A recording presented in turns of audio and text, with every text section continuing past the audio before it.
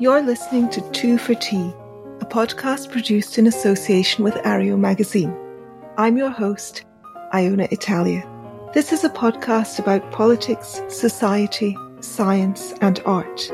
I hope to provide a forum for calm, reasonable voices from across the political spectrum and counter the current atmosphere of frenzied partisanship and hysteria.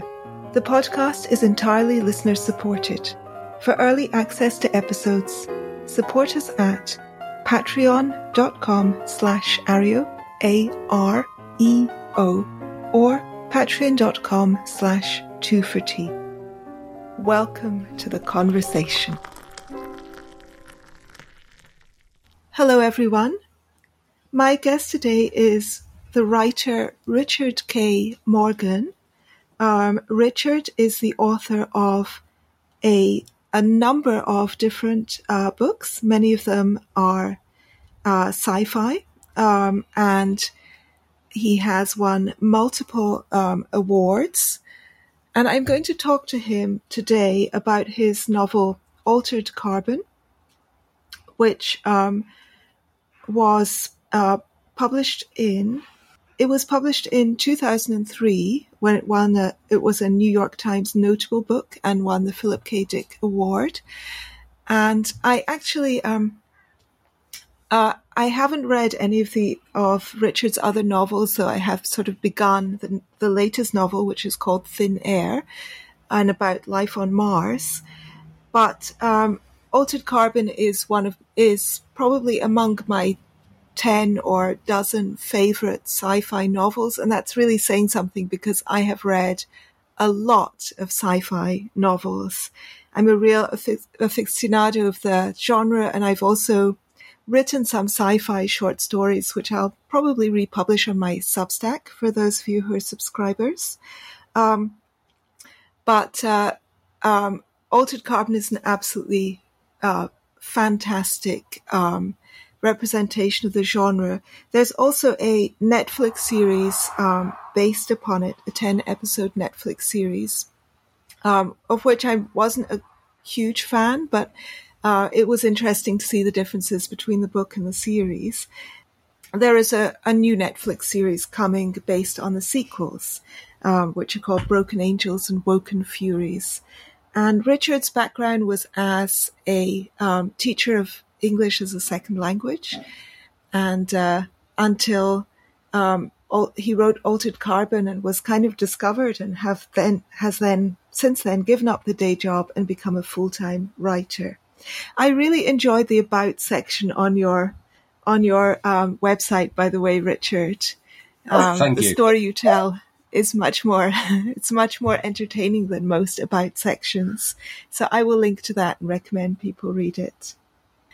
Thank you so much for joining me. And can I just say thank you for such a fulsome introduction. It's very kind of you. I believe actually that Altered Carbon was published in 2002, not 2003. Okay. It's a long time ago now, so I can't be sure myself without going to the shelf and checking.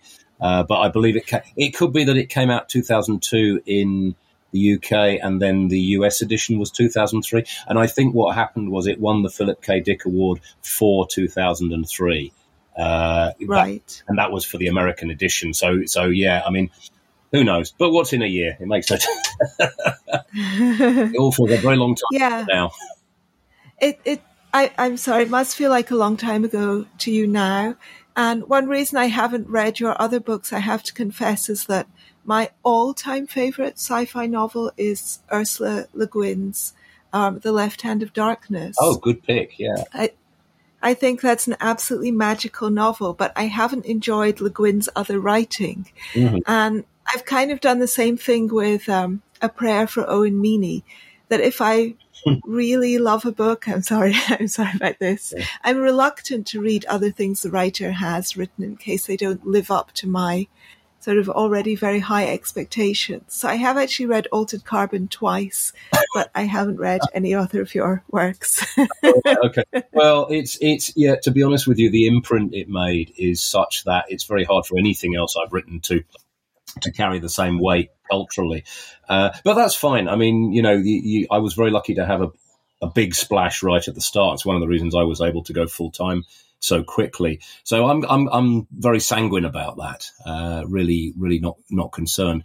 I like to think my style has got better. I've become better craftsman over the years. I mean, it's been 20 years, so, you know, you would hope so. But yeah, you know, it was my first. I poured all of the passion that I had into it. There's a saying where they say, you know, you get your whole life to write your first novel, and then you get 1 year to write your second.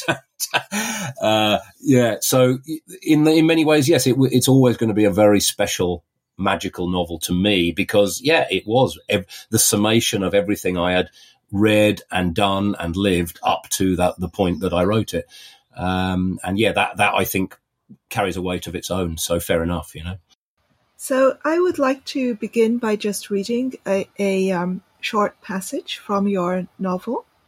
And so you talk about, in this passage, you talk about a few little glossary notes before I begin.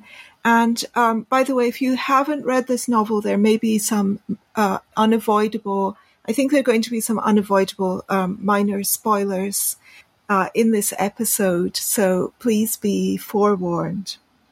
So a couple of notes. You talk about the Kawaharas and Bancrofts of this world. So those are very wealthy and powerful people who have been alive for many centuries, swapping continuously into new clones of their bodies. And we'll talk probably a little bit more about that later. But very ancient and powerful figures. And Kell is an inspirational, as a revolutionary turned philosopher, a kind of Mahatma Gandhi of Harlan's world, which is where your protagonist, Takeshi Kovacs, is from. And at this point, he's on a yacht. I think that's all we need to know. Yes, nice. That'll cover against the spoilers. That's very nice. Out in the middle of a seemingly endless ocean, cocooned in the high-tech safety of the yacht, it was easy to believe you could hide from the Kawaharas and Bancrofts of this world. But that kind of hiding died centuries ago. If they want you, a youngish Kell had once written of the Harlan's world ruling elite. Sooner or later they'll scoop you up off the globe, like specks of interesting dust off a Martian artifact. Cross the gulf between the stars, and they can come after you. Go into centuries of storage, and they'll be there waiting for you, clone new, when you re-sleeve. They are what we once dreamt of as gods, mythical agents of destiny, as inescapable as death. That poor old peasant labourer bent over his scythe no longer is. Poor death, no match for the mighty altered carbon technologies of data storage and retrieval arrayed against him. Once we lived in terror of his arrival. Now we flirt outrageously with his sombre dignity, and beings like these won't even let him in the tradesman's entrance. I grimaced. Compared to Kawahara, death was a 3-bout pushover. Suppose you know someone, a long time ago. You share things, drink deeply of each other. Then you drift apart. Life takes you in different directions. The bonds are not strong enough. Or maybe you get torn apart by external circumstance. Years later, you meet that person again, in the same sleeve, and you go through it all over again. What's the attraction? Is this the same person? They probably have the same name, the same approximate physical appearance. But does that make them the same? And if not, does that make the things that have changed unimportant or peripheral? People change, but how much? As a child, I believed there was an essential person, a sort of core personality around which the surface factors could evolve and change without damaging the integrity of who you were. Later, I started to see that this was an error of perception caused by the metaphors we were used to framing ourselves in. What I thought of as personality was no more than the passing shape of one of the waves in front of me. or slowing it down to more human speed, the shape of a sand dune, form in response to stimulus, wind, gravity, upbringing, gene blueprinting, all subject to erosion and change. The only way to beat that was to go on stack forever. Just as a primitive sextant functions on the illusion that the sun and stars rotate around the planet we are standing on, our senses give us the illusion of stability in the universe, and we accept it, because without that acceptance, nothing can be done. But the fact that a sextant will let you navigate accurately across an ocean does not mean that the sun and stars do rotate around us. For all that we have done as a civilization, as individuals, the universe is not stable, nor is any single thing within it. Stars consume themselves. The universe itself rushes apart, and we ourselves are composed of matter in constant flux. Colonies of cells in temporary alliance, replicating and decaying, and housed within an incandescent cloud of electrical impulse and precariously stacked carbon code memory. This is reality. This is self-knowledge, and the perception of it will, of course, make you dizzy. All and anything you achieve as an envoy must be based on the understanding that there is nothing but flux. Anything you wish to even perceive as an envoy, let alone create or achieve, must be carved out of that flux. If you couldn't even meet the same person twice in one lifetime, in one sleeve, what did that say about all the families and friends waiting in Download Central for someone they once knew to peer out through the eyes of a stranger? How could that even be close to the same person? And where did that leave a woman consumed with passion for a stranger wearing a body she once loved? Was that closer or further away? Okay. Nice choice. Thank you. Could you say give a little bit of explanation of that passage, of the concept of resleeving and Download Central? And these are premises that kind of underlie the novel. Yes, absolutely. So the novel is based on a premise that at some point in the future, humans learn to digitize consciousness. That's to say, they find a way to record the current state of somebody's self, their consciousness, if you like, and that can then be stored as a copy. You can, once you've digitized it, obviously, then it becomes susceptible to all sorts of things. You can store it, you can freight it, you can transmit it from place to place, and ultimately you can load it in and out of bodies. So, you can run it on a mainframe as well in a simulation as a virtual version of the person. But what you can also do is, as I say, you can transfer it from one body to another. And this digital self is recorded in something called a stack, which is like a little black box recorder that sits at the base of the skull. So if you're killed in a way that doesn't totally vaporize you, then the stack can be recovered just the way the black box is recovered from a crashed airliner. And your personality is recorded in there. The last edition of you before you died is inside that box. And that can then be retrieved, loaded into a new body if you've got the insurance to cover it, or it can be stored somewhere until such time as someone decides to bring you out and put you back in a body, or I say it can be run on a mainframe as part of a simulation, and it can be transmitted long distances instantaneously because it's effectively digital data rather than actually having any mass. So what this does, obviously, the general thing that this does is it confers effective immortality on the human race. But as to who gets to access that immortality, that's a slightly more complicated issue.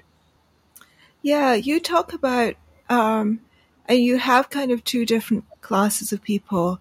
Okay, there are going to be spoilers here, but I think a lot of people have read the novel or watched the Netflix series. So if you haven't read the novel, please stop listening now. Bookmark this, go and read the novel, and come back after you've read it. It's a wonderful read. In fact, I'm going to digress for a moment just to say that one of the things that really struck me, I was, as I often do, alternating between reading it on my Kindle and listening on Audible. Because I I usually run first thing in the mornings, and I listen to an audiobook at that time. And I usually find it quite, I'm not a person who finds it terribly easy to visualize things in novels. I really enjoy lush descriptions because I luxuriate in the kind of language that's used, but I often find it very difficult to create a really detailed visual image. And I find myself substituting my own kind of approximate fantasy for the actual thing that's being precisely described. And this is especially true if I'm listening to audiobooks, because it is just that bit harder to focus when you're listening to an audiobook. But there is no way that running would be bearable without them.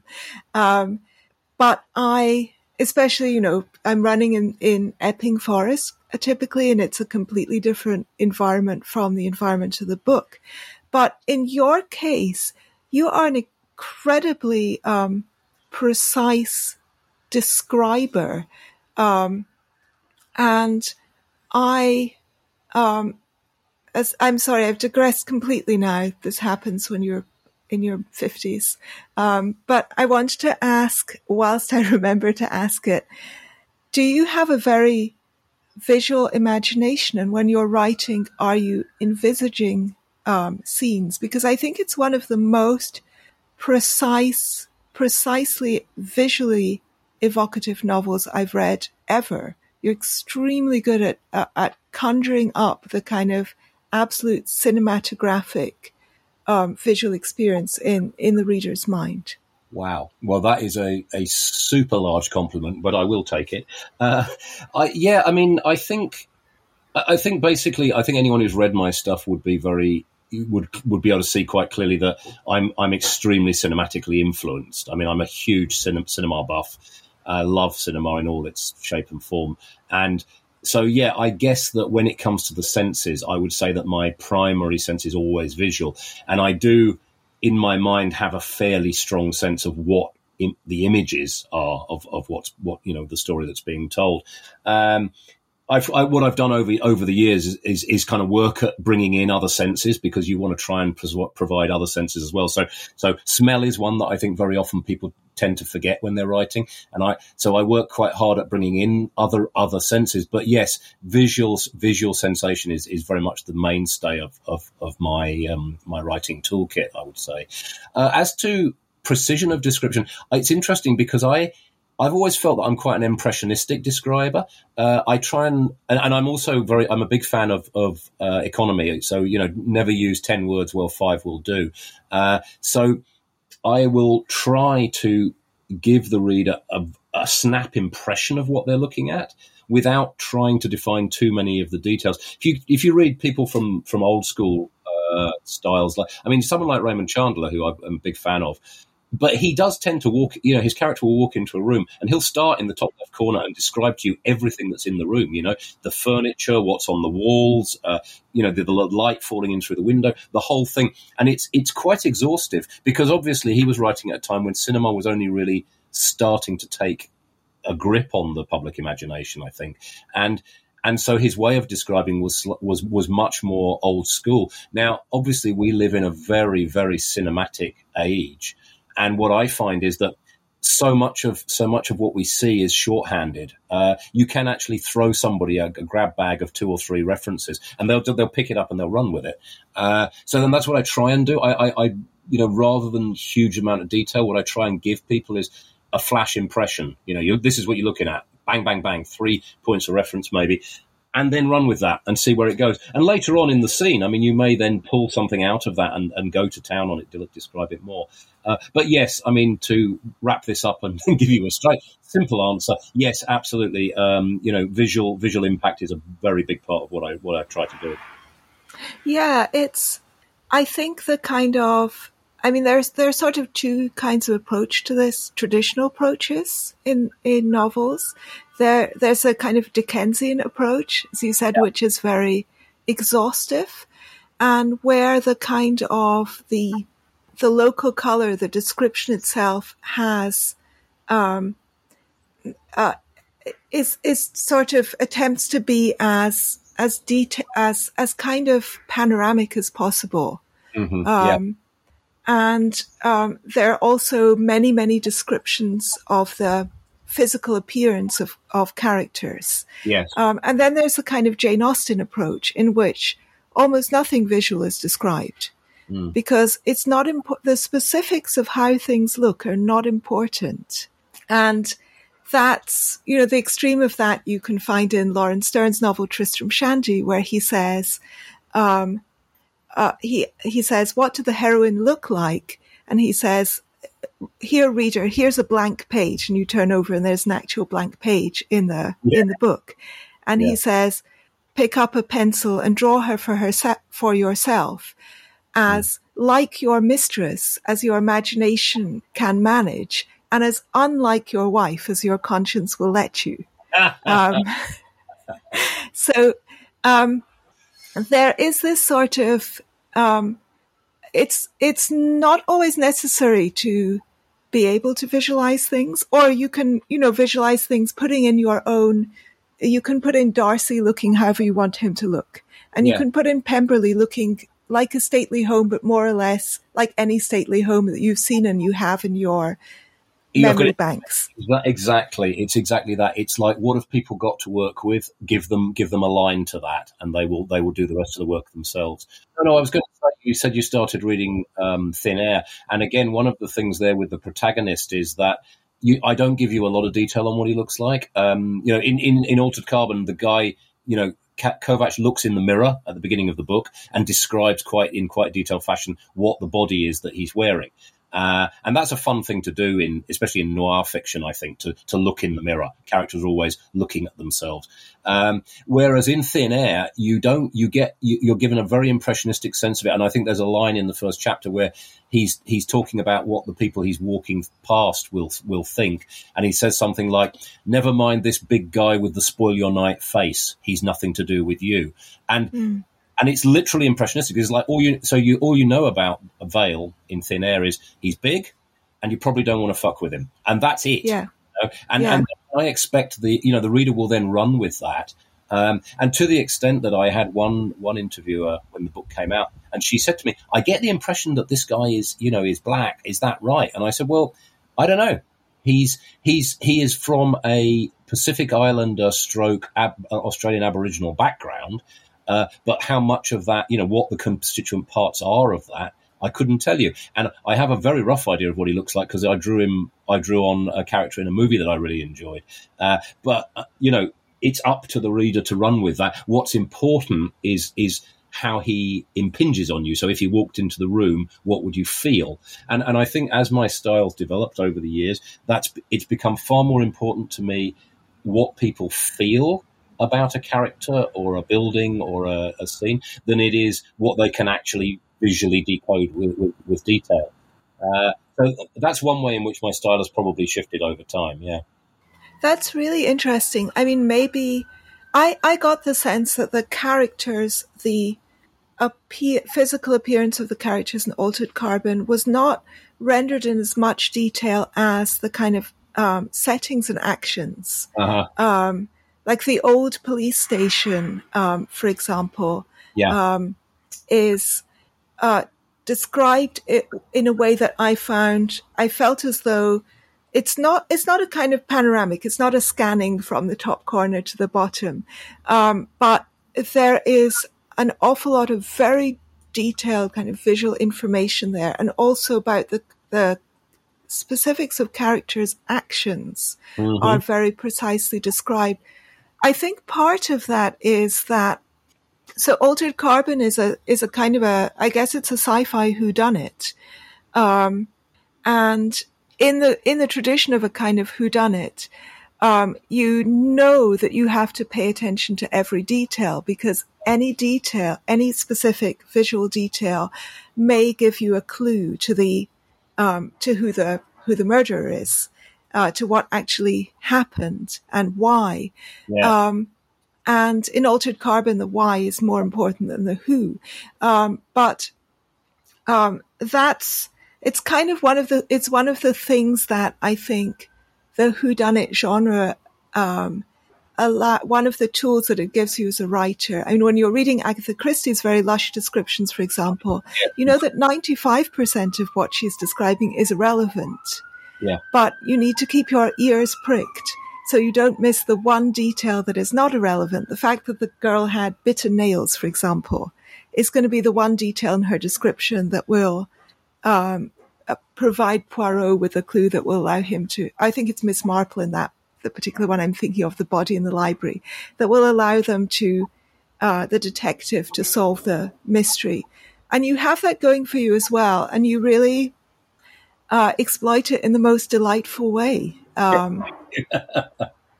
Yeah, I think, it's an interesting thing because a lot of the good press that I got for Altered Carbon said, the beautifully jeweled and interlocking plot. Honestly, plotting is not a strength of mine, and Altered Carbon was put together pretty organically, which is to say I wrote it forward with only the vaguest of ideas of how it would end. And I think there's a downside to that, which for me is it takes a bloody long time to write the book. The upside of it is that there's a good chance that you won't be able to work out what's coming, because I didn't know at the time either. That is a real strength, because if you're describing a character and you're not even sure if this character, is important to the narrative at that stage, then the way you describe it will there isn't going to be the giveaway of you're like, oh, I better pay attention to this one. It's pretty obvious that she's going to be very important in the narrative. And I still, to this day, am not very good at plotting ahead. And the books, for that reason, tend to be a little bit lumpy. I wouldn't say they have the nice, neatly designed 3-act structure, and they don't flow the way a sort of James Patterson thriller would. But in my defense, what I'd say is that I can usually surprise you a few times, because I surprise myself as well. I'm really surprised to hear that you didn't plot it out first, because, I have to concur that it's a very well plotted whodunit. It's beautifully plotted. Let's return to the topic of resleeving, and tell my listeners a little bit about Download Central. You're talking about the one in Bay City specifically? Yes, let's start with that one. Yeah. Well, okay, so Download Central is basically like it's almost like a sort of it's the release section of the penal system in this part of the world. And this is where, if someone's been in jail, if you go to jail for anything other than minor infractions, what happens is they digitize you, they take you out of your body, and they put you in storage. So you're not really experiencing it. You're just put in a file, and it's like being dead or asleep. And when you've done your time, you will be re-sleeved. Unfortunately, you'll be re-sleeved not in your own body, because that will have been sold off at this point. You'll be re-sleeved in whatever body they've got. If you're reasonably wealthy or you've got good health insurance, you might get a decent body. But if you don't have either of those options, you could come back in anything. And part of the horror of that is this idea of loved ones showing up to collect their sibling or partner or child or parent from jail, and not knowing what they're going to get. They have no clue what sort of body they're going to be looking at. So there's a kind of implicit horror. I mean, I traveled a lot in the I traveled for several months in the States back in the 90s, and I spent a lot of time, because I was knocking around with Amtrak and Greyhound and stuff like that. I found myself hanging around, port authorities and bus stations and places like this, where often the sort of the lost and the lonely and the broken tend to wash up. And there's a horrible existential sort of bleakness to those places, because very often the people who are traveling that way don't have a lot of money. They don't have a lot of options. And so it was an attempt to sort of frame that to this sense that, it doesn't matter how much glorious technology we've developed as a species, there will still be these places where the losers and the damaged and the people who have been dealt a raw hand by life will just be washing up, and you that's where you count the cost. I think Dostoevsky said something about have a look inside prisons, and you'll understand what the society in question is. It is that our prisons define our societies, and I think there's an element of that. Yes, there's an attempt to say, well, as long as this is going on, then there is clearly something very wrong with this society, and that was what I was after, really, with Download Central. It's really so interestingly. Sorry, I'm going to digress again. Why change the habit of a lifetime? But when I first watched the Netflix series actually before I read the book, and so I did read the book quite recently. But I actually abandoned the Netflix series halfway through. I couldn't tell what was going on, and I kind of hated it.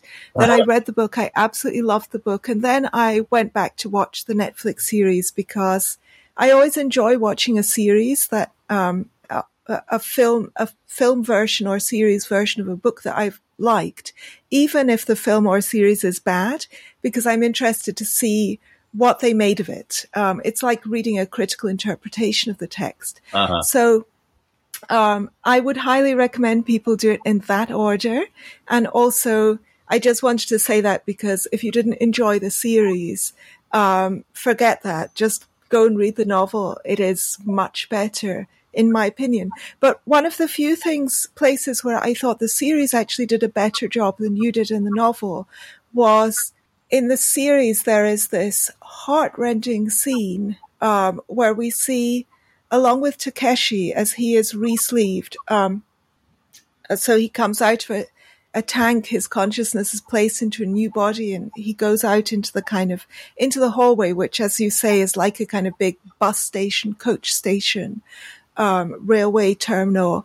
And alongside him is this, what looks like a woman in her late 50s, but a late 50s after a lot of really hard living. Yes.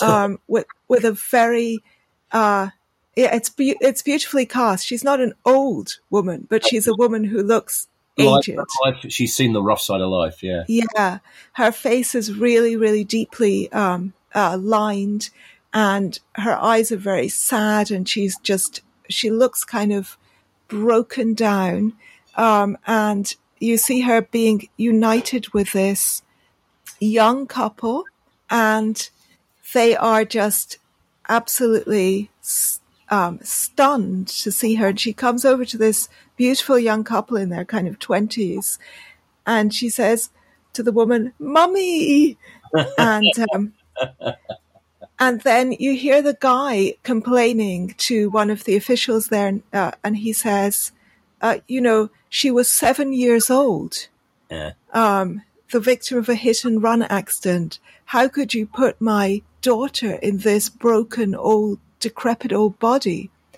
And Kristen Ortega, who is the detective Kristen Ortega, who's one of the main characters in the novel, says, I think it's Ortega who says this in the series. She says, this is victim support, just gives you whatever they have. Yeah. And it tends to be, it's like, it's Social Security based, the Social Security version, and it's the worst of the worst. Yeah, absolutely. It's stripped to the bone, yeah. It's the bodies that nobody else wants. Yeah. And that's the body we've given your daughter. That's an incredible scene. You have a similar version of that in Altered Carbon, but your version isn't quite as touching as the one that's in the Netflix series. So I think possibly the only place where I preferred the series to the book. Oh, right. No, actually, there are quite a few places where, obviously it's a different vision, and there are parts of the vision I take issue with, but I would say there are quite a few places where I feel that Lita Kalogridis and her crew actually came up with something better than what I've done. What's interesting about that scene is I'm not convinced that it's better, but what it is it's more in your face, because the one that happens in the book is much more understated, and it deals with different things as well. It deals with like what happens if your loved one comes back and is a completely different race to you, for example, which seems much less important. Well, it's a way of differentiating it because Kovacs doesn't know. That's the thing. He's just walking past this. So, but what he can clearly see is that you've got I think it's a young black woman and you've got a broken down old white man. And there's a clear discrepancy between the two. But the thing is, when you're making a TV show or a movie, you've got to make sure these moments land.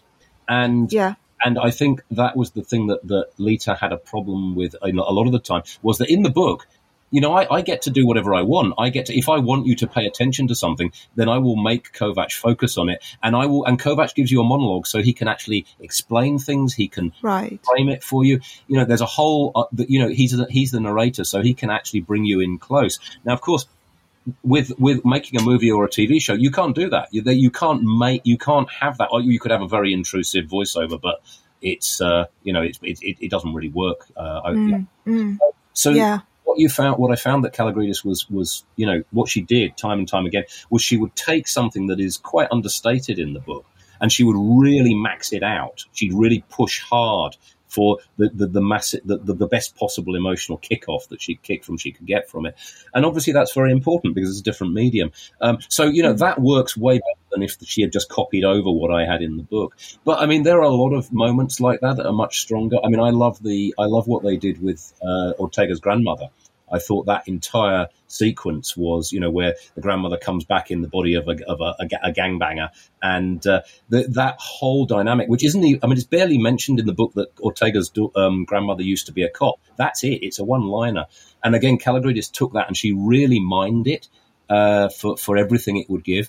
So, I mean, there are a lot of, don't get me wrong, I have no false modesty, but there are a ton of things in the show that are way better. And looking at them, I'm like, God damn it, I wish I'd thought of that at the time, I'm admitting to that.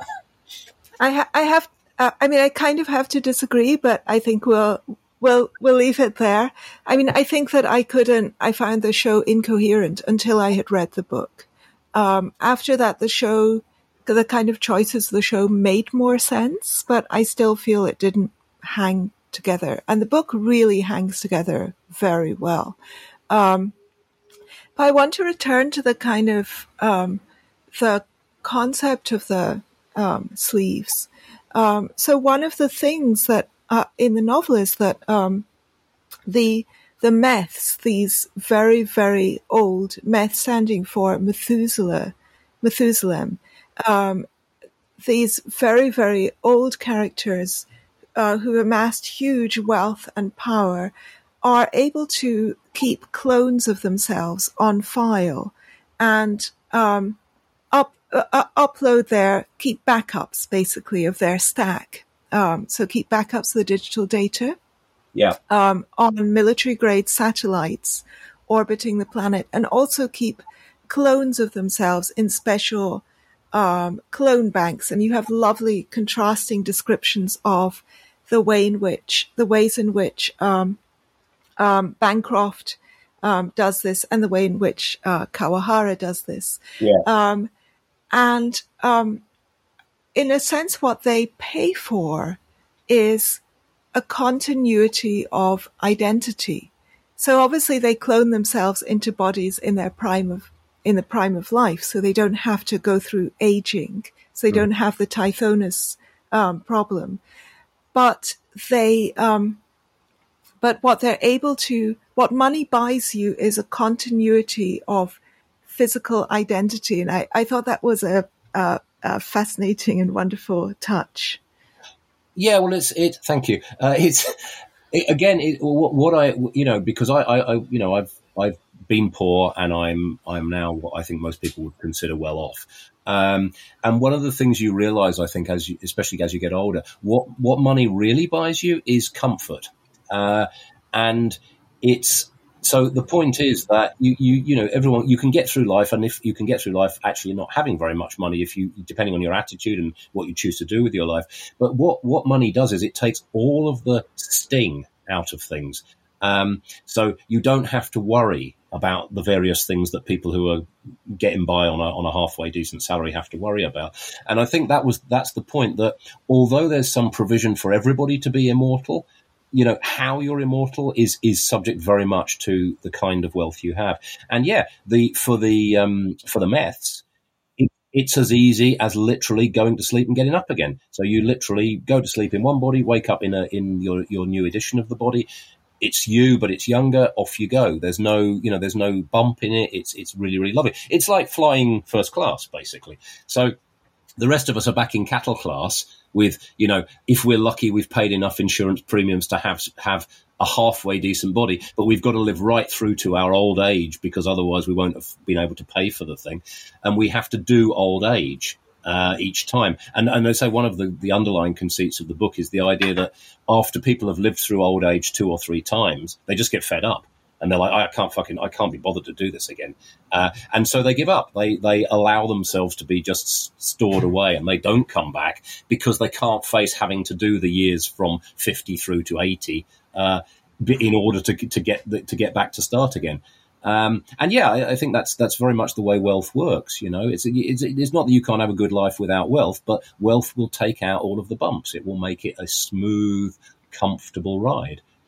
It's much more extreme in your novel. I mean, I completely agree with what you say about wealth, and if you're poor, little things that you could otherwise solve easily become huge existential problems. Yes. And it's very hard also if you're poor, it's very hard to focus on the things that you want to focus on, like, for example, writing, or in my case, I was a professional dancer for years, so you bet I know poverty. Yes. And I think that it's very hard to focus on your art if you are also worrying about whether you can meet your rent that month. And that is something that financial security allows you to kind of place your focus and your attention more wholeheartedly somewhere else, on something other than money.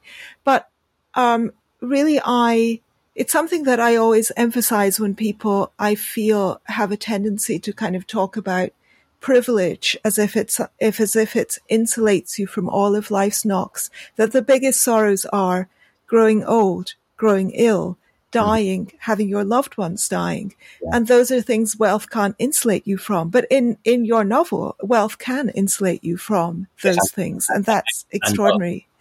Yes, and does. Because that is it's the trajectory that we're on, is that it's the, for better or worse, it is the dynamic of late stage capitalism. First, you fulfill people's basic needs. You make sure they're fed and clothed and warm and so forth. And once you've sold them all of that stuff, you have to keep upping your game and selling them increasingly ephemeral and complicated and what you could argue are less important things.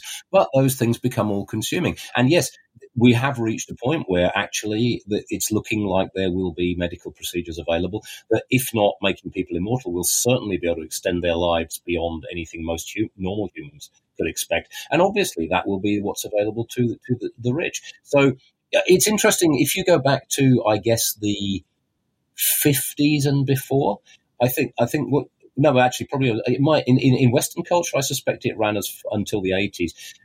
One of the things that I found that the sort of underclass or working class, whatever you want to call them, one of the areas where they could still claim some ascendancy was in the idea of, if you came from a hard struggle background, you would be physically strong and tough and in good shape.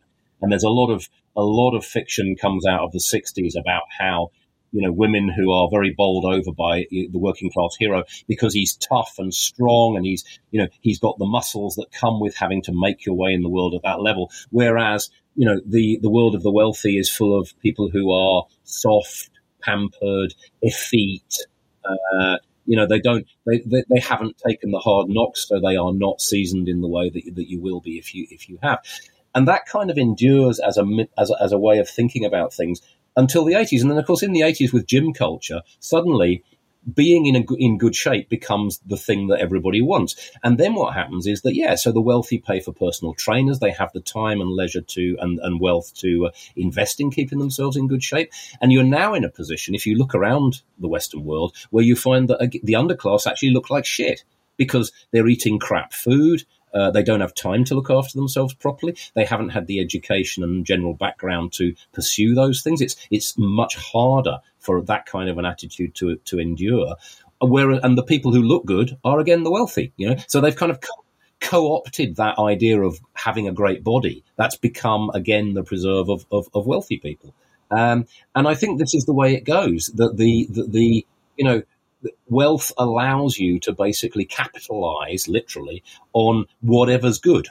And what we perceive as good is shifting, obviously, all the time. But what's happening is the perception of how much of things is good is expanding. And so now it's not just about having money and security and a big house. It's also about having a great body, being in good shape, getting to travel the world, becoming culturally enriched. These are all things that the wealthy can now lay claim to and do. And the underclass, again, are shut out or have to really struggle to access them. One of the things that made me absolutely incandescently furious about Brexit was the way that it basically made Europe, again, the preserve of the wealthy. Because if you want to go hang out in Europe, you can no longer, if you're British, you can no longer just go there and stay, get a job, do whatever. That is now complicated. That is now difficult to achieve. Whereas, obviously, if you're wealthy, it's not a problem. You just go, you pay for things. So, yeah, there is a dynamic whereby I think wealth ultimately co-opt everything that is good if it can. You can't really blame the wealthy people for doing it. I mean, let's face it, if anyone in that position will do it.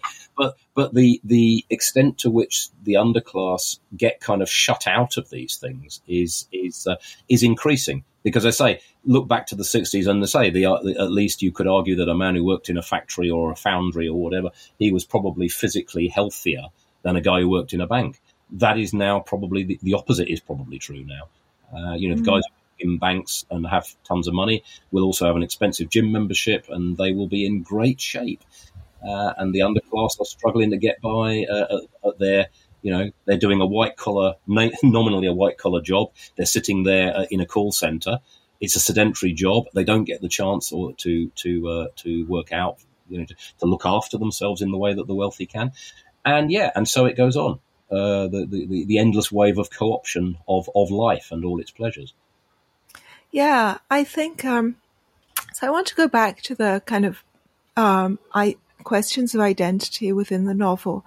I think that I was struck reading it by the contrast with, for example, Ian M. Banks's culture novels, in which citizens of the culture can change their bodies, skin colors, and sex at will. Yeah.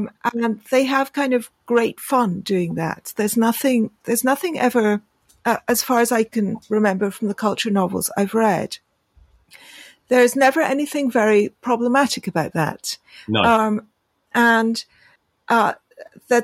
a very the culture novels are fundamentally a utopian vision, whereas your vision is dystopian. It's about the way in which technology, however advanced your technology, there are certain questions that you cannot solve. I'm not sure I agree with that as a kind of philosophical proposition, but I think that it's kind of it's inbuilt to the structure of your novel. It's a pessimist vision, and there are a lot of questions which I think I personally, because I was a dancer and I taught dance for years, have also struggled with, which is to what extent is the person, to what extent is the body the person? And you, spoiler alert, you explore this topic by having, for example, your protagonist, Takeshi, comes back in the body of Riker, and you make a little jokey allusion to Star Trek with that name. I noticed that you have when Kovac/Riker sits down, he will turn the chair around to face him and then straddle it like Riker does in the Next Generation. Yeah. Thank you for that little Easter egg. But you have him kind of coming back as Riker, and he is Kristen Ortega, the detective. Your detective Kristen Ortega was Riker's girlfriend. And so therefore she has to work with somebody who has come back in the body of her old boyfriend. And they end up, of course, having a kind of brief love story. And it's really how much of one of the things that you're questioning there is how much of love and how much of identity has to do with the physical, with our response to the physical body. Mm. Yeah, I mean, I think the thing with Ian's work, with the culture novels, is they are tantamount to fantasy. I mean, they're so far in the future that technology might as well be magic, and he's not really interested in exploring the downsides of technology. I mean, for him, technology just solves all the problems, and the problems that arise in the culture novels don't have anything to do with that. They always have to do with encountering more regressive civilizations, and it's how the culture deals with them. And I love that. I love those books, but it is a fantasy land, and I think I'm more interested in the constraints placed upon us. I'm more interested in the extent to which humanity limits us. And I don't think technology is going to set us free from that anytime soon. We can improve. I mean, don't get me wrong. We are living better lives than any human beings have managed to do, before. I mean, one statistic I'm very fond of quoting is that in the United Kingdom in 1960, and that's only 5 years before I was born, in 1960, the most common age of death for British citizens was 0, which is to say recently born children. So either stillborn or dead within their first year of life, right? That was the most common age at which British people died. That's 1960. Now, the most common age at which British people die is about 83, so we can't, I'm not one of these idiots who thinks that, what's technology ever done for us? It is a ludicrous stance. We are so much better off with our technology than we were without it. But I think at the same time, we have to accept the realities of what we are. I'm very much a materialist, and we are violent apes. Now, we've evolved somewhat, but we're still fundamentally violent apes, and that isn't going to go away. And unless we can actually genetically edit ourselves, which again carries with it a whole host of dystopian possibilities, we are always going to be violent apes, and violent apes will always behave in certain ways. Their imperatives will not be the imperatives of the sort of Star Trek civilization. And getting a handle on our drives and applying a rationality to it, the Enlightenment dream, if you like, is the struggle of every human lifetime. And I think a lot of the problems we face politically at the moment is because we did that struggle, and then we reached a point maybe in the 60s where we just went, oh, well, it's done now. Okay, everything's cool. We can just sit back, relax, and go to rock concerts. And this is just not the case. And if you don't keep an eye on these things, then they end up backsliding. And that's where we are. We've slid back to a position where atavism and refusal to deal with material reality has become a thing again. We thought we'd defeated the old religions. Turns out we haven't. We've got a bunch of new religions giving us exactly the same shit that the old ones did. And so to that extent, my fictions are, I wouldn't call them dystopians. For me, all they are is extrapolations of where we are now. And I think compare them to Ian Banks's culture. Obviously, anything would appear dystopian. Because of the sort of paradisical element of far future technology. But again, what's interesting is even with Ian, he had to he brings them in through, as I said, less developed civilizations, but he still brings in the issue that these atavistic dark urges don't go away. They're still around, and they will keep surfacing, and they become the material for conflict and fiction. But I think he always said that he invented the culture as his version of the afterlife. It's where he'd like to go to live when he died. And I think it's best understood in those terms. And the reason I mention that is because I saw a couple of years ago, I saw Elon Musk talking about the future of humanity and saying, well, my vision of the future of humanity is the one in Ian Banks' culture novels. Now, this is a man who has a huge influence on how events pan out on Earth right now. And it's like, fuck, Elon, get a fucking grip, man. That's fantasy. It is literally fantasy. You cannot, see that as any kind of realistic framework for how humanity behaves or will behave. And I say, I am always constrained by I wouldn't say it's pessimistic, but just a materialist vision of what life is.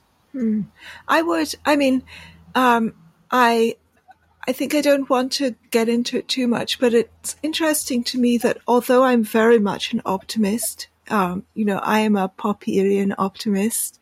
I believe in infinities of possibility. I'm very influenced by David Deutsch's book of that name, The Beginning of Infinity.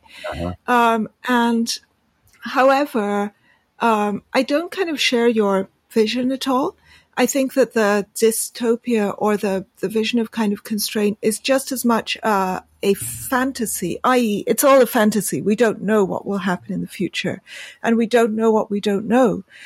You're right, we can't know what the future holds, but what we can do is extrapolate on existing evidence.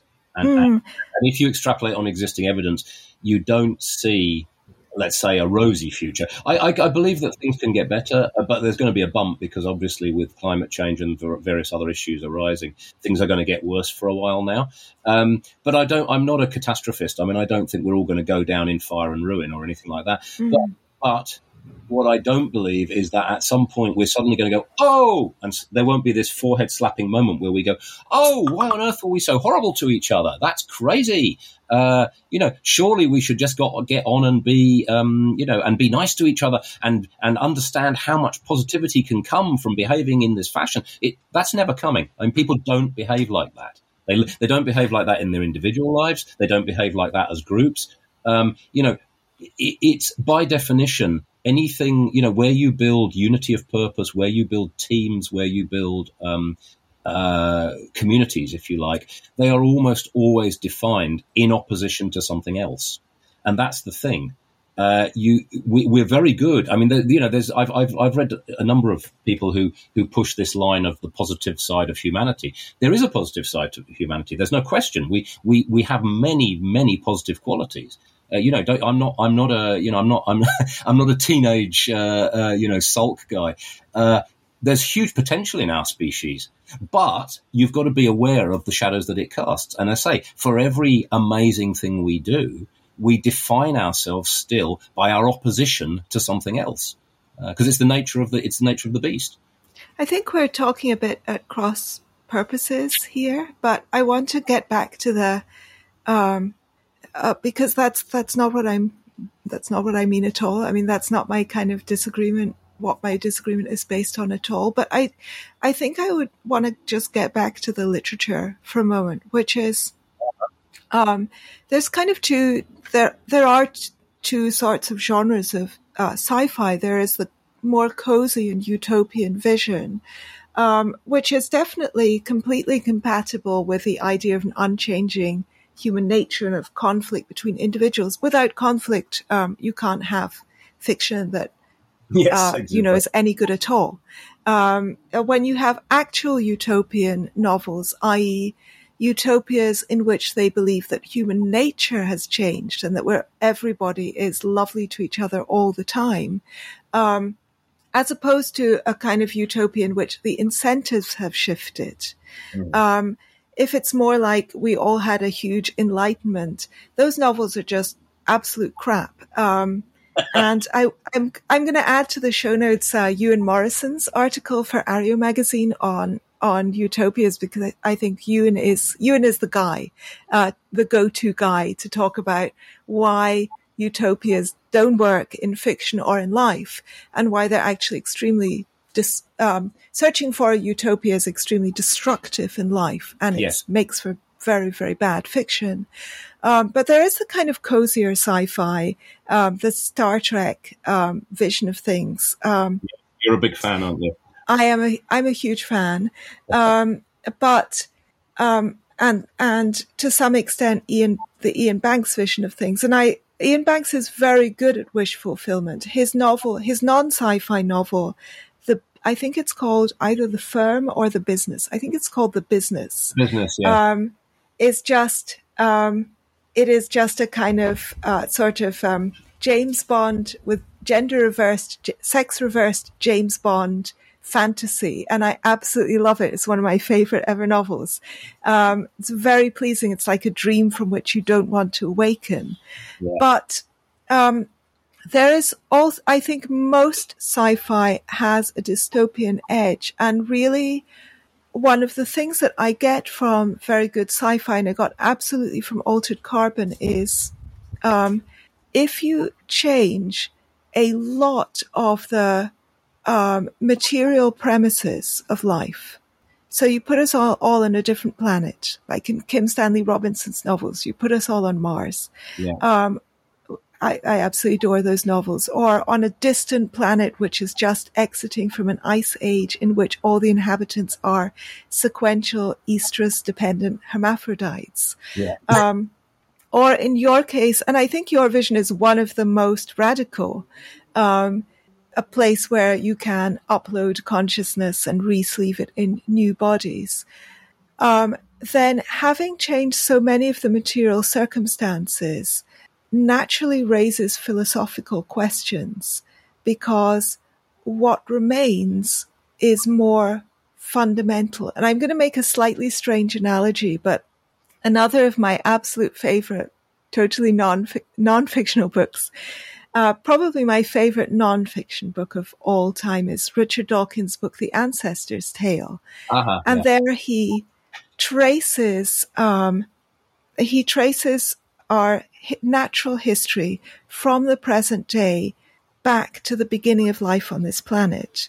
And at each stage, we human beings meet a common, we and another species, other species meet common ancestors, and the common ancestors tell a story of what it means to be alive.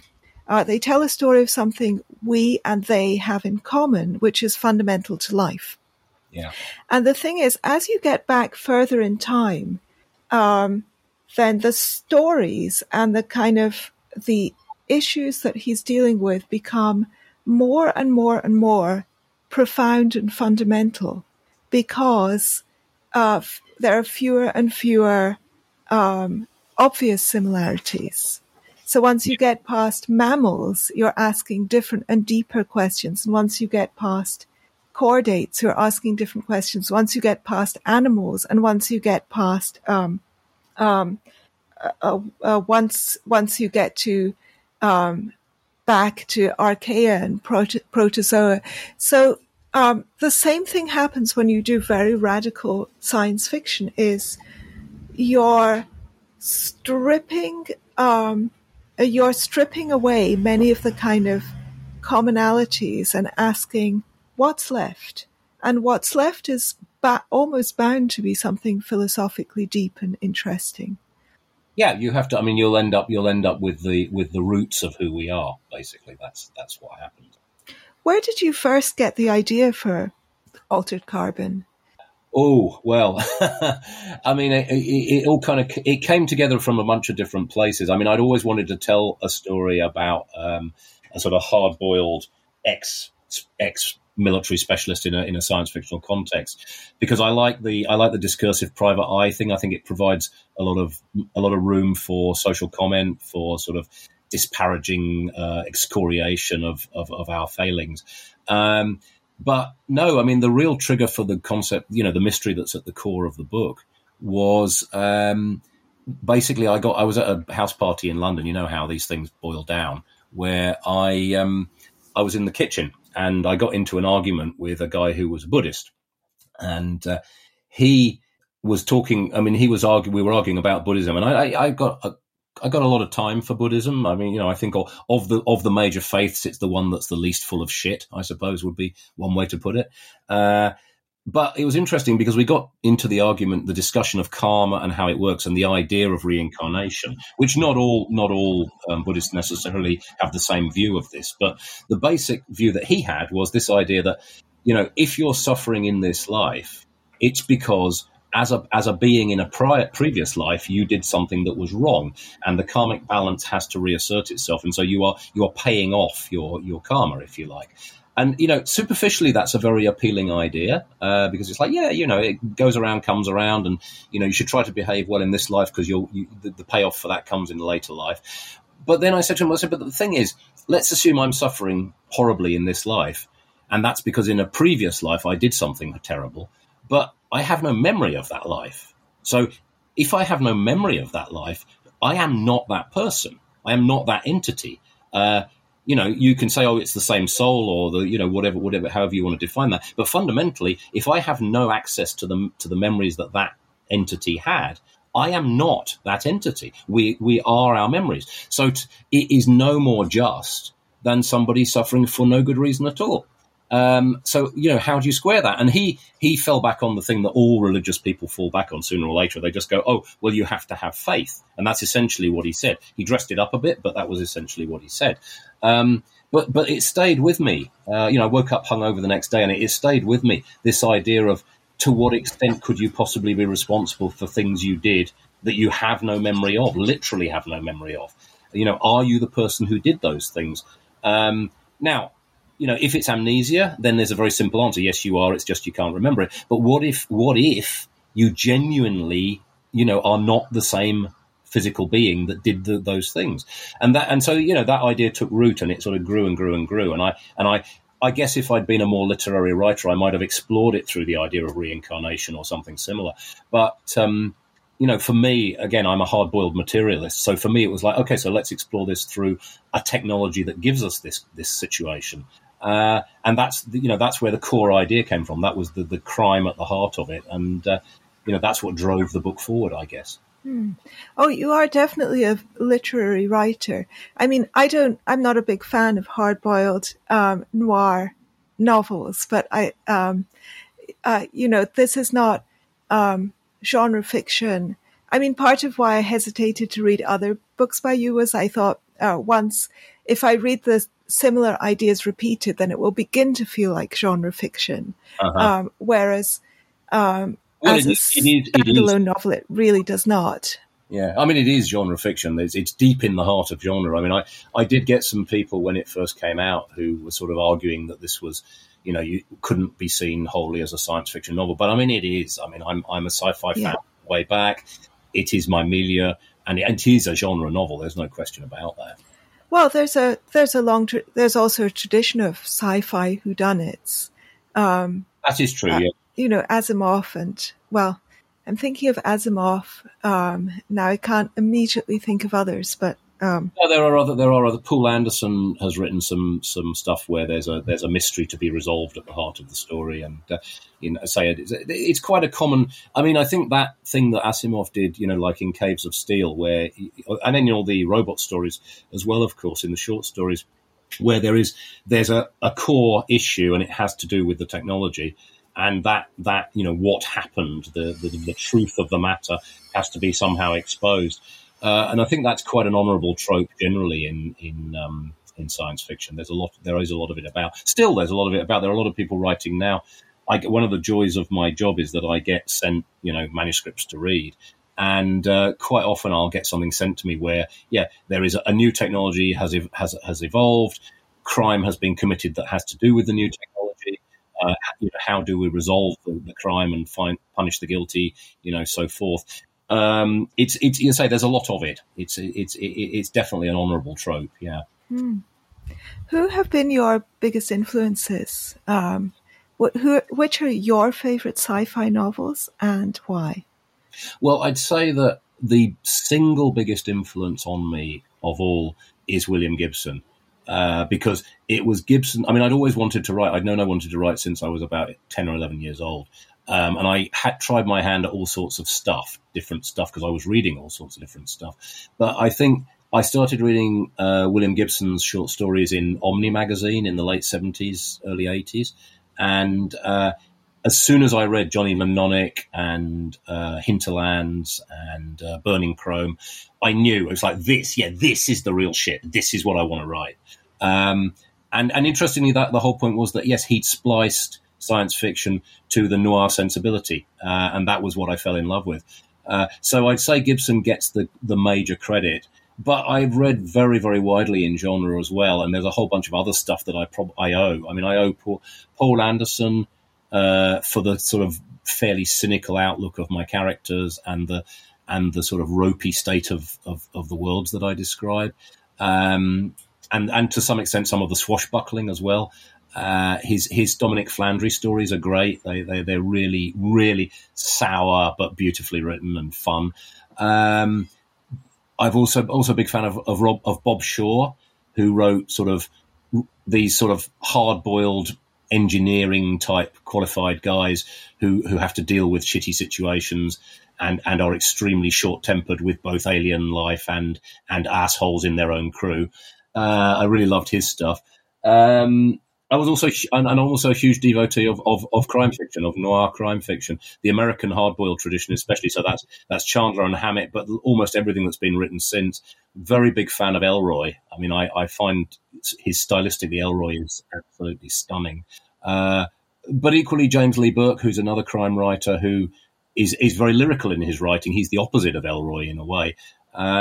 So yeah, I mean, it's a broad church, and I mean, there's a lot of literary stuff. I'm a big fan of Pynchon's work, and I do find myself sometimes adopting sort of stylistic tics that I found in Pynchon that he uses.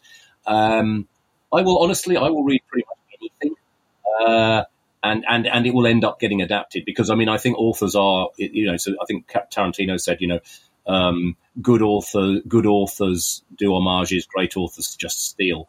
And you anything you see in a book that you've read and liked, you go, oh, I'm having that, and you take it away. Sorry, go ahead. No, but I was going to say, so those were my influences. But in terms of what I'm reading now and the stuff that I really like now, I think there are two writers within genre who are they're the only two writers in genre working now that I am genuinely jealous of, in that when they put a book out, I am jealous that I didn't write it. And that's there's a guy called Lavie Tidhar, and he's an Israeli writer, and it continues to produce just totally mad, off-the-wall stuff that is beautifully written and very powerfully humane and looks at some really, really weird shit. I'd say my recommendation for Tidhar would be start with a book called Unholy Land, which is a kind of sort of alternate future, almost sort of alternate history type fiction, but it goes somewhere else as well. It's very interesting. But I say any of his stuff is good. And then the other guy is Peter Watts, who's a Canadian hard science fiction writer who makes me look like a fucking optimist. I mean, he really does. If you think my stuff is dystopian, Watts will give you nightmares. I mean, he is brutal with his stuff, but he's one of the finest extrapolators of technology and concepts that I've ever come across. Amazing mind, truly amazing mind. He's a trained marine biologist and very conversant with science at all levels, and that comes through in the writing. And I mean, his book Blindsight is a masterclass in how to do hard science fiction, but also how to do a first contact novel, because he gives you the first contact novel, and the principal component of First Contact is horror. And it's not horror in the sense of scary monsters horror, it is existential horror. And it is a beautiful, beautiful, darkly beautiful book. So yeah, Watts and Tidhar, if you're reading those two, you are reading the very finest of cutting edge in genre at the moment. Thank you. When I was reading Altered Carbon, I mean, I haven't read any of those, but I was, I think the three things that most kind of came to mind were Neuromancer. And I did read a couple of critiques of people who thought that your book was kind of a knockoff of that, but I really don't agree with that at all. I can just see an influence there, or a similarity in approach. Absolutely, there is a strong influence. I mean, in much the way that you can see Hammett appearing in the way that Gibson writes. Similarly, you will see Gibson in my writing, especially in the earlier books. I mean, I'd like to think I developed a style of my own over time. But yeah, absolutely, the man is my god. He defined a kind of storytelling within genre that I hadn't seen before, and that I still think it remains unique to this day. But he's not me. I mean, his obsessions are not mine. He's far more cerebral than I am. He is much more interested in the surface of things that I think than I am. and he's a lot less interested in sort of hard-boiled noir protagonist fiction as well. So it's. I think if the lazy take is, oh, it's a knockoff of Neuromancer. The more nuanced take is, this guy, is a big fan of Gibson, and you can see his influences. And I'd like to think that even in Thin Air, you are probably going to find stuff that you go, oh yeah, you can see the Gibson influence is still there. But that's all of us. I mean, we're all influenced by somebody. I think the two other things that were kind of uppermost in my mind when I was reading were Asimov's robot whodunits. I mean, they're very, very different extremely different in style and execution from what you're doing here. But I was a little bit reminded of them, and there are some similarities with the themes that are in the Naked Sun book in particular. Asimov, though, I frankly don't think Asimov is a very good writer, with the exception of I, Robot, which is just a work of a superlative genius. He's an ideas man. Yeah, it's concepts. And his ideas are fantastic, but he cannot write a human being to save his life. No, he can't. And you don't notice that. I mean, when I read him when I would have been like 9-10 years old initially, and then obviously I kind of bailed out, I think, when I hit my teens. And yeah, I mean, when you're that age, you don't notice because you've got such a limited view of what humanity is anyway. So I read all of his stuff, all the various Adventure Among the Stars stories. I read the Foundation trilogy. I read the Robot stories. I read the Lige Bailey stories. I read there's one, I can't remember what it's called. Anyway, it doesn't matter. I read a ton of them. And I love them because, when you're 10, 11 years old, this shit is the shit. But then, as I say, I started reading Paul Anderson, and I suddenly was faced with these, sort of grumpy, imperfect, struggling characters who are, don't know if they're doing the right thing, don't know what, don't really know. They can't, they're struggling to work out their own lives, let alone missions that they're given. And there's no going back from that. I think once you've had the mold broken like that, then you can't go back. And after reading Anderson's stuff, like reading his Terran Empire sequence with, say, Dominic Flandry, who is a kind of futuristic James Bond, but really, really maudlin and melancholy about what he's really doing for a living. And once you've read those, you then go back to Asimov and you're like, this is fucking plastic, man. And that was the end of that. I think, but it's fine. You've got to read Asimov within his context. He was a golden age writer, and it was a time when you didn't, character flaws, emotional interaction. These things were disposable at best in the science fiction of that time. You had. So I'm very happy to forgive him because he was a guiding light in my very early genre reading. Well, they're just wonderful ideas. Sorry, I didn't mean to interrupt. No, he's a brilliant ideas man, and he's very good at working the ideas out as well. He's in a way, he's the thing I will never be, in that his sort of locked room mysteries, they are absolute genius. They, it's literally, you get to the end and you really are like, oh my God, of course, why didn't I see that? He's very good at that. There's a genius of its own within that, but it's a very mechanistic genius. It's the genius of a programmer, if you like. Yeah, and the third thing that was in my mind as I was reading your book was Blade Runner, Do Androids Dream of Electric Sheep, the initial novel of that. There are some similarities, both in the kind of world that Earth is in your novel, and also that Harlan's world, in a sense, is in your novel, and the world of Blade Runner. And there's also some similarity in kind of questions about consciousness, identity, memory, particularly in later parts of your novel when you're dealing with multiple clones of the same person who have different memories. So I had a little bit of a feeling of kind of reminiscence of that, a very pleasant reminiscence that I absolutely adore both the book and the film. And I think that also having watched Blade Runner kind of teaches you how to visualize the scenes as well that you're given in your novel. Absolutely. But it is quite unique. I mean, looking through my list of sort of favorite sci-fi novels, I don't think it's too similar to all of them. I made a list which I sent you on when we were conversing on Twitter message, and just for fun, I'm going to tell people what I said, because I'd like people to get a sense of the range, and how kind of unlike your novel is to pretty much all the others that are among my favorites. Yeah, that's like me. Yeah, I know how it feels. Yeah, so the ones that I sent a long list of to you were The Left Hand of Darkness is my all-time favorite, as I have said. The Hyperion Cantos, Sirius, novel by Olaf Stapleton, I, Robot, The Black Cloud, June, the Kim Stanley Robinson's Mars trilogy, Red Mars, Green Mars, Blue Mars, The Player of Games, it's a Ian M. Banks novel, and I think the only one of his novels that I really love. I find his other novels enjoyable, but The Player of Games just stands out to me. The Hitchhiker's Guide to the Galaxy, Old Man's War, and Red Shirts. I think I maybe like Red Shirts even better.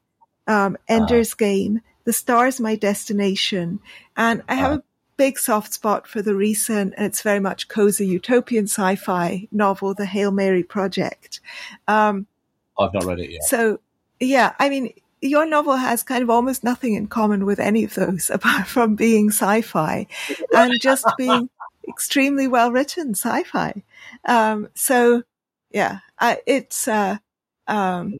if you'd never written anything else again, you would still be a great writer in my opinion, because that is an amazing novel. That is very kind. And they say that is extremely august company to be in as well.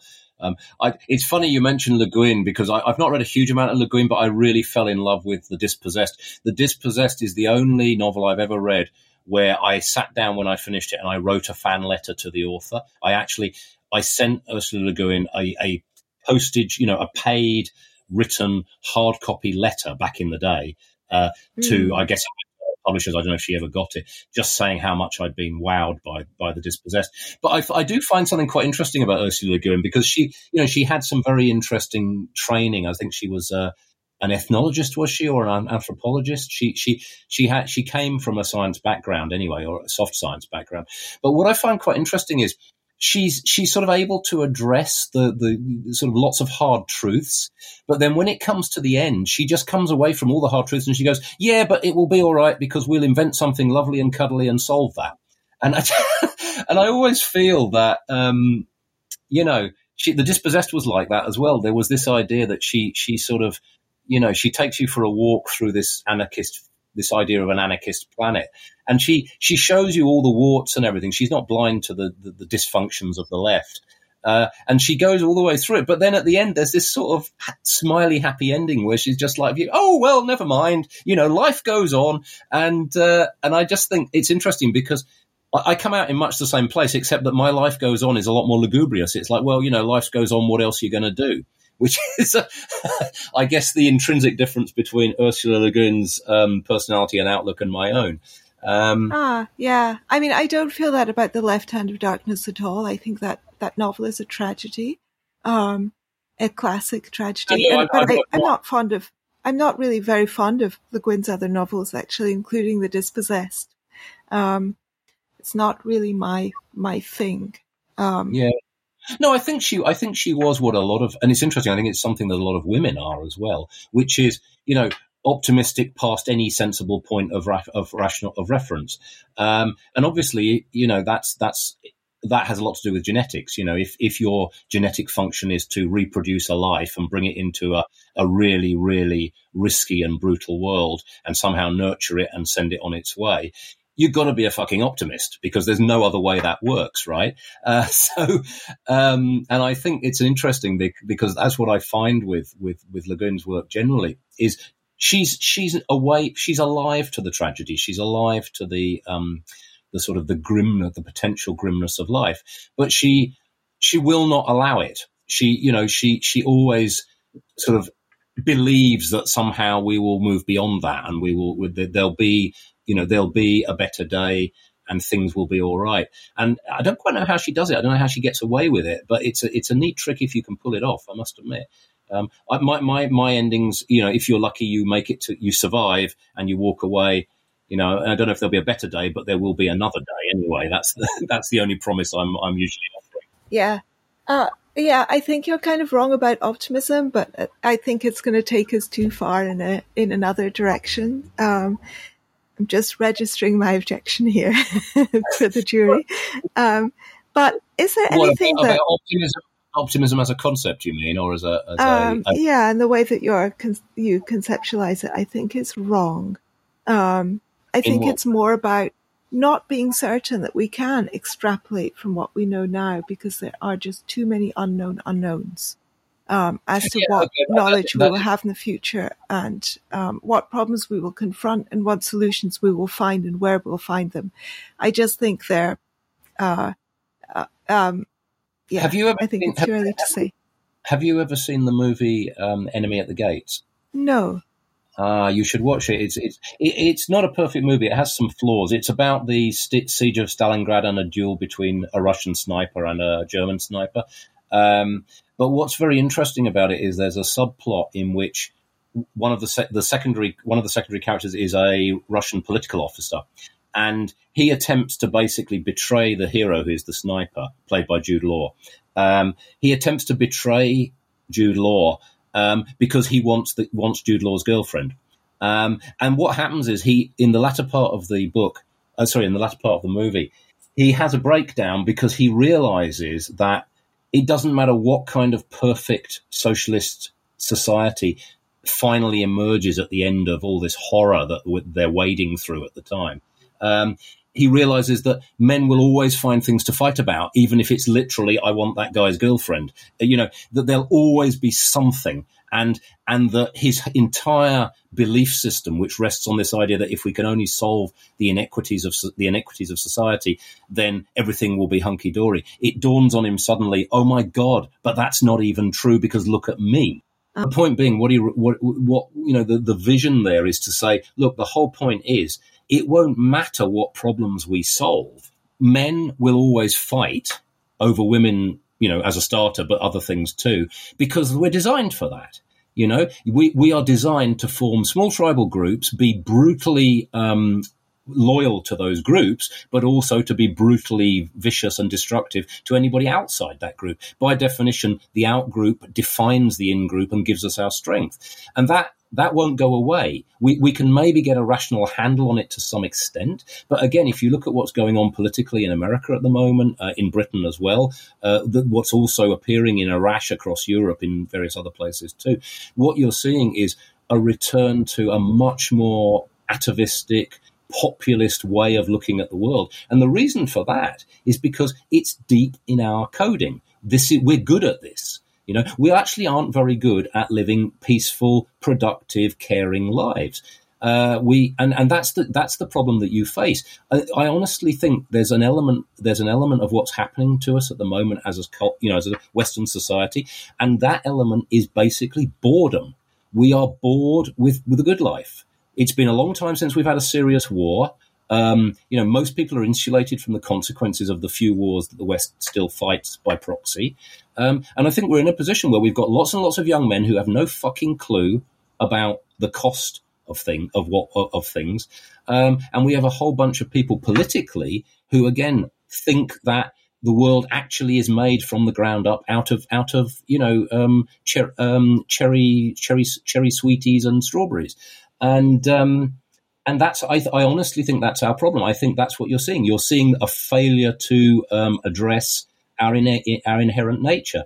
And as long as we keep failing to address it, as long as we fail to see ourselves in realistic terms, we're going to be in serious trouble.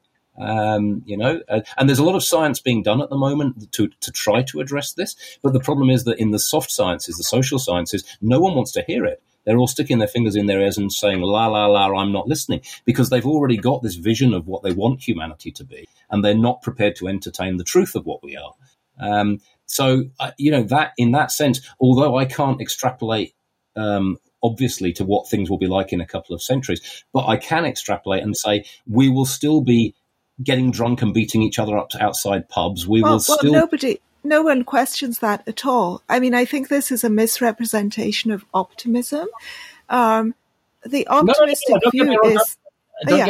I am optimistic in the sense that I think things can get incrementally better, slowly. But what I mean is, I don't think we can, at any point. It's essentially, we are like what's his name, Sisyphus, pushing the boulder up the cliff.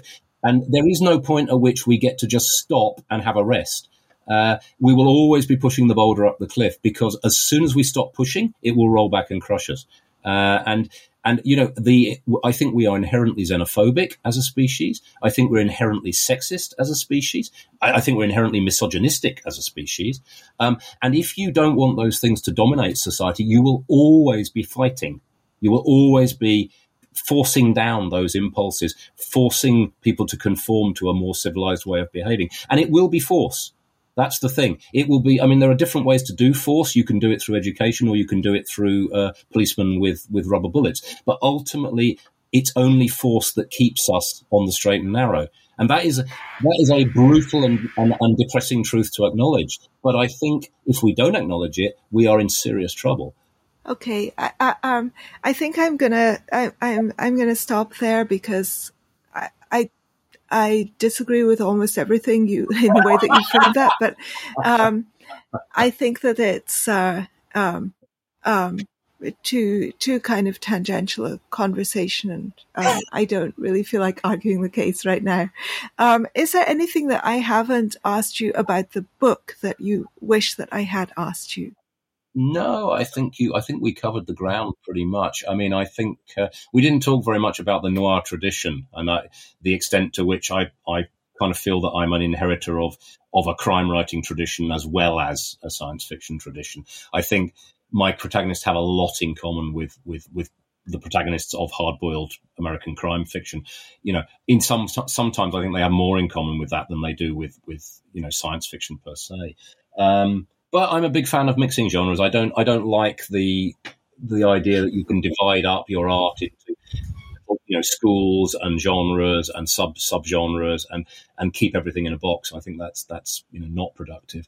But I think apart from that, we pretty much. Oh, we never covered the. I tell you what, we didn't cover. We didn't cover the enormous fallout that I got, because I didn't realize, but Altered Carbon was a bit of a sort of I don't know what you'd call it, a banner novel, I guess, for the trans community.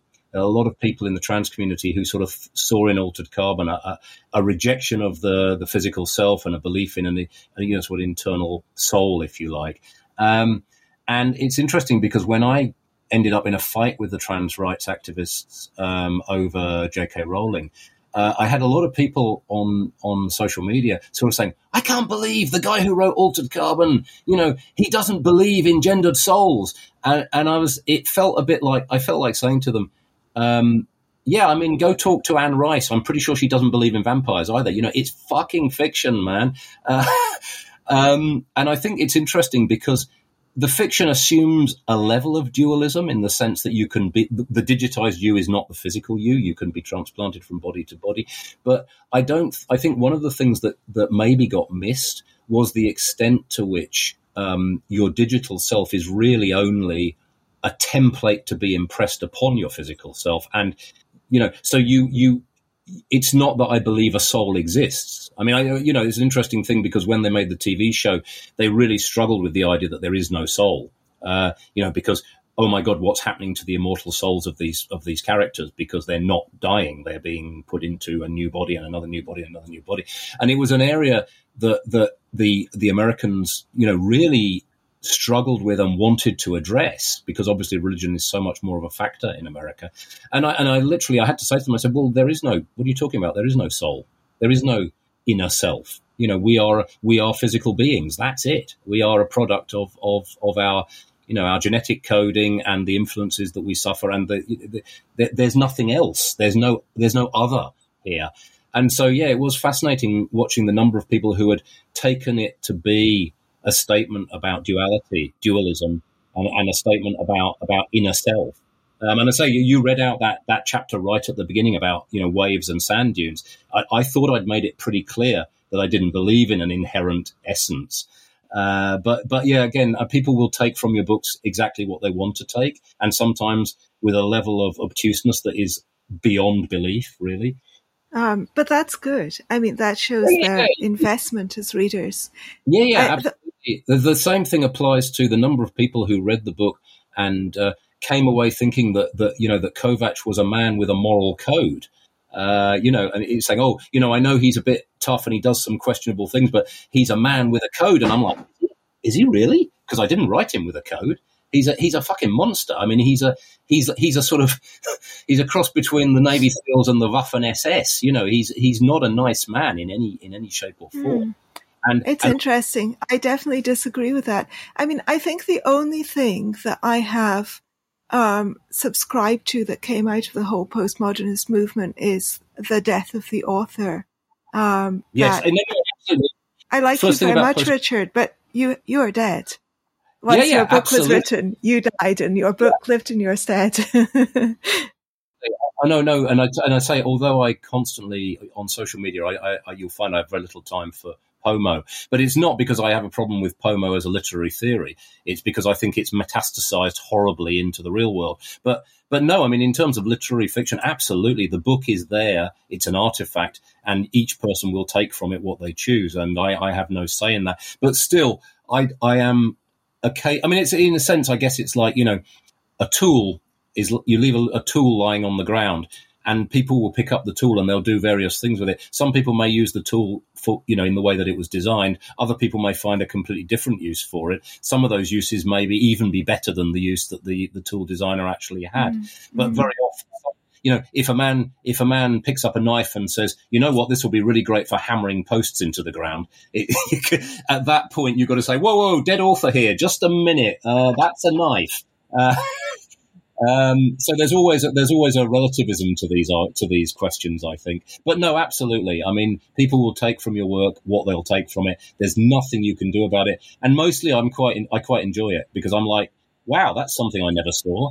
And the fact someone sees something in your work that you didn't see basically means that you did a really good job of creating a facsimile of reality, because you've made something that is convincing enough that they start to have their own thoughts and feelings about it that have nothing to do with what you're intending. And that's the highest accolade there is for any writer, I think. I think I'm going to end by just reading another much shorter passage this time. And this is your description of what it means to be an envoy, which is this elite corps of kind of intergalactic soldiers that you invented.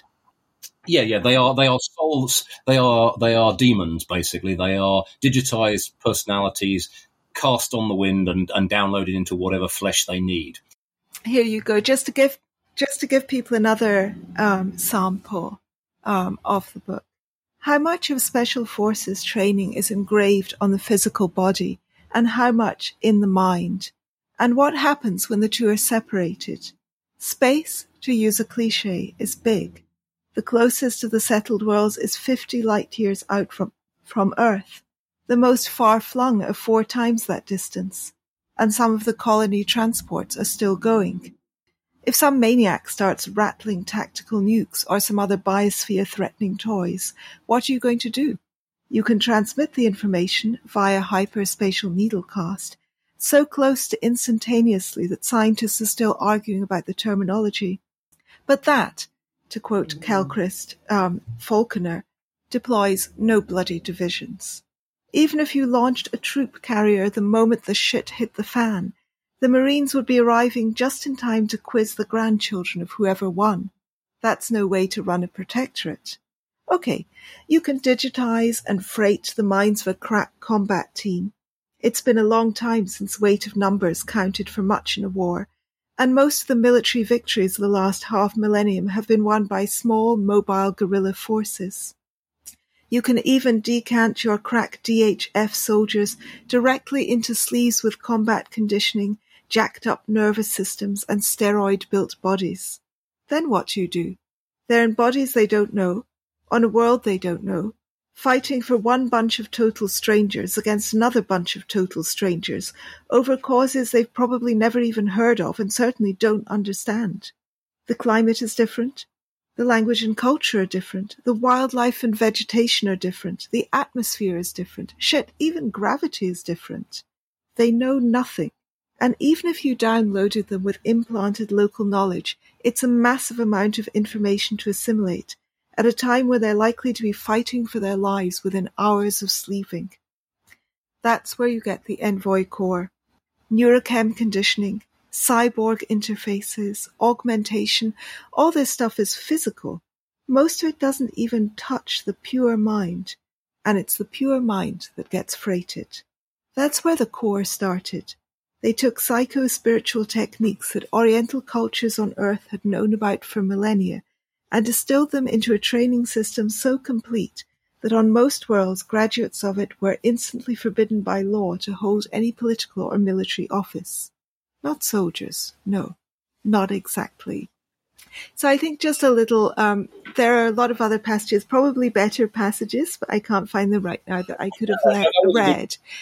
But it just gives you a little illustration of how you kind of, whenever you're talking about, when you're talking about new technologies, the central technologies of your book, you're always raising the philosophical questions that go along with them. And I think that's one of the things that makes it such a great novel.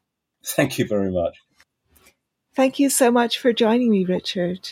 No, it was a pleasure. It was great. I haven't talked about a lot of this stuff in years, so, it was really nice. Have a wonderful week, everyone.